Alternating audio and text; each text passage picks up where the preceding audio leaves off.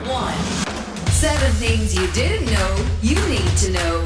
I'm Ciara Revens and this is the Standout 7 Ireland edition.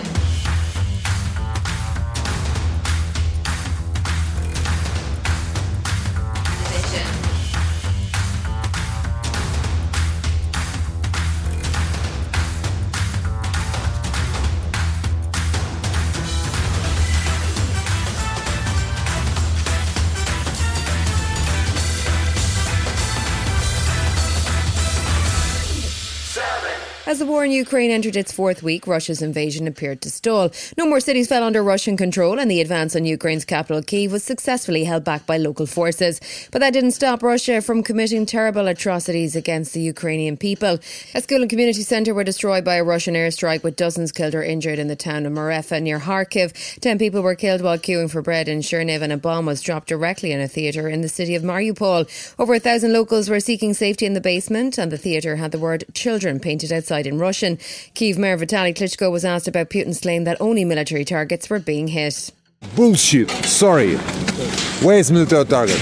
This building is military target. President Zelensky continued his attempts to rally support from Western leaders, whilst the Prime Ministers of Poland, Chechnya and Slovenia were brave enough to pay him a personal visit in Kyiv. Zelensky also appeared via Zoom to parliaments in Germany and Canada, as well as the US Houses of Congress, where he showed a video of the horrific toll the war has taken on his country and concluded with a message in English for Joe Biden.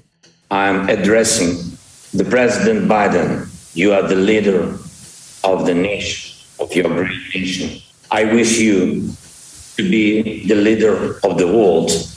Being the leader of the world means to be the leader of peace.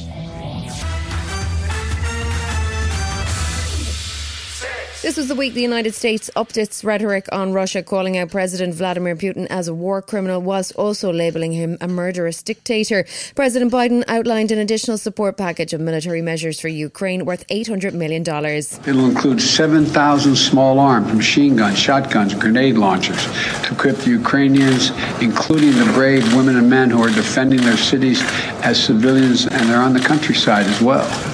This will include drones, which demonstrates our commitment to sending our most cutting-edge systems to Ukraine for its defense. Taoiseach Micheál Martin was also in Washington this week and was due to meet President Biden as part of the St. Patrick's Day festivities. However, he tested positive for COVID just a few hours before, so any duties had to be completed remotely. Before that, he did get a phone call from Ukrainian President Zelensky, who shared sympathies on the death of Irish Fox News cameraman Pierre Zakharuski and thanked Ireland for extending a welcome to Ukrainian refugees. Ireland is committing to sending humanitarian aid to Ukraine, but Micheál was not prepared to change his mind on military assistance. Ireland is not a military power. Our greatest strength is in the peacekeeping side, to be frank. But we're not politically neutral and we're not morally neutral.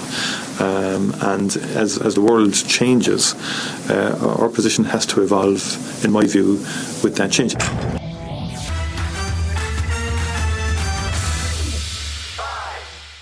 After a long 6 years in Iran, Nazanin Zaghari-Ratcliffe finally returned to the UK on Wednesday night. Do I smell nice? I've been having a shower. She and fellow captive Anousheh Ashouri were released by Tehran, while another man, Morad Tabaz, has been released from prison but not yet allowed to leave the country. They were being held as part of a long-running row between Britain and Iran, which has finally been resolved, as Foreign Secretary Liz Truss explained to the House of Commons. After highly complex and exhaustive negotiations, the more than 40-year-old debt between the international military services and the Ministry of Defence of Iran has now been settled. Nazanin's husband Richard, who has campaigned tirelessly, including a hunger strike to keep her case in the public eye, was incredibly grateful that the ordeal was at an end. It's going to be the beginning of a new life, a normal life, hopefully a happy family. And there'll be bumps, no doubt, and all the normal squabbles we had before. But yeah, I think we're really looking forward to seeing them.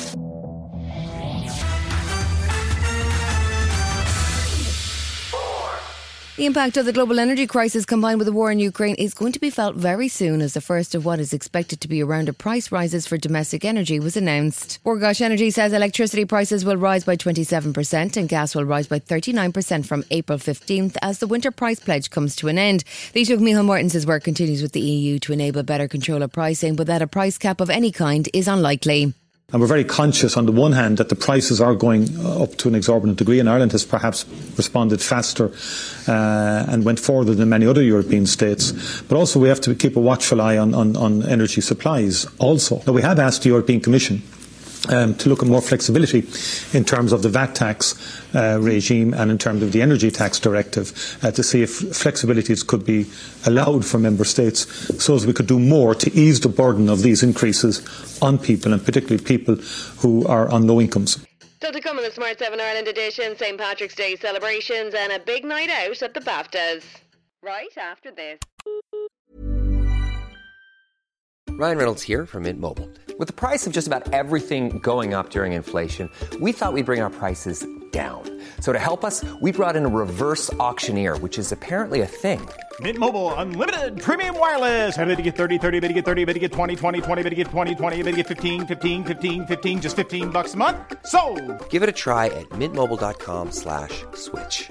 $45 up front for 3 months plus taxes and fees. Promo rate for new customers for limited time. Unlimited more than 40 gigabytes per month. Slows full terms at mintmobile.com.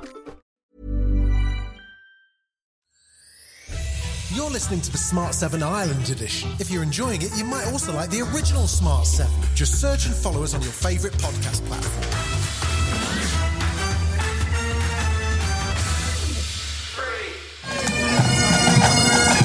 Thursday was St. Patrick's Day, and as the country prepared for an unprecedented double bank holiday, final preparations were underway for the St. Patrick's Festival. Dublin St. Patrick's Day Parade had a special international guest of honour, Irish-American actor John C. Reilly. It just seemed like the perfect opportunity to celebrate some joy. We've had a lot of darkness lately, and I think it's important to stand up for joy. And Anna McGowan from the festival was urging people to get out there and get involved. You know, it's been 3 calendar years since the last festival. We just want everyone to come down and just enjoy St. Patrick's Festival together again. And we regret to inform you that Bono has been at it again, this time with a poem read by Nancy Pelosi at Thursday's Friends of Ireland lunch on Capitol Hill. To drive out those old snakes once again. And they struggle for us to be free from the psycho in this human family. Ireland's sorrow and pain is now the Ukraine. And St. Patrick's name is now Zelensky.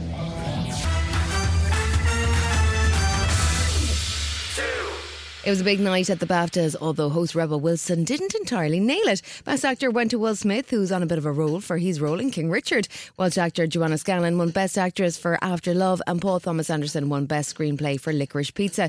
His award was picked up by rock and roll royalty, Radiohead's Johnny Greenwood and Haim's Alana Haim. Paul is going to be very excited to win this, not least because it means I've been forced to come and give a really awkward and inarticulate speech on his behalf, which you will find very funny. So, what would you like to say, Anna? What would I like to say? Power of the Dog won both Best Director and Best Picture, and Benedict Cumberbatch picked up the award on Jane Campion's behalf, and he wasn't at all bitter about not winning himself. Thank you. So, hold on a second. BAFTA, I'd like... Oh, no, damn it, that's my speech. Oops. You don't lose to Will Smith, you win being in his company.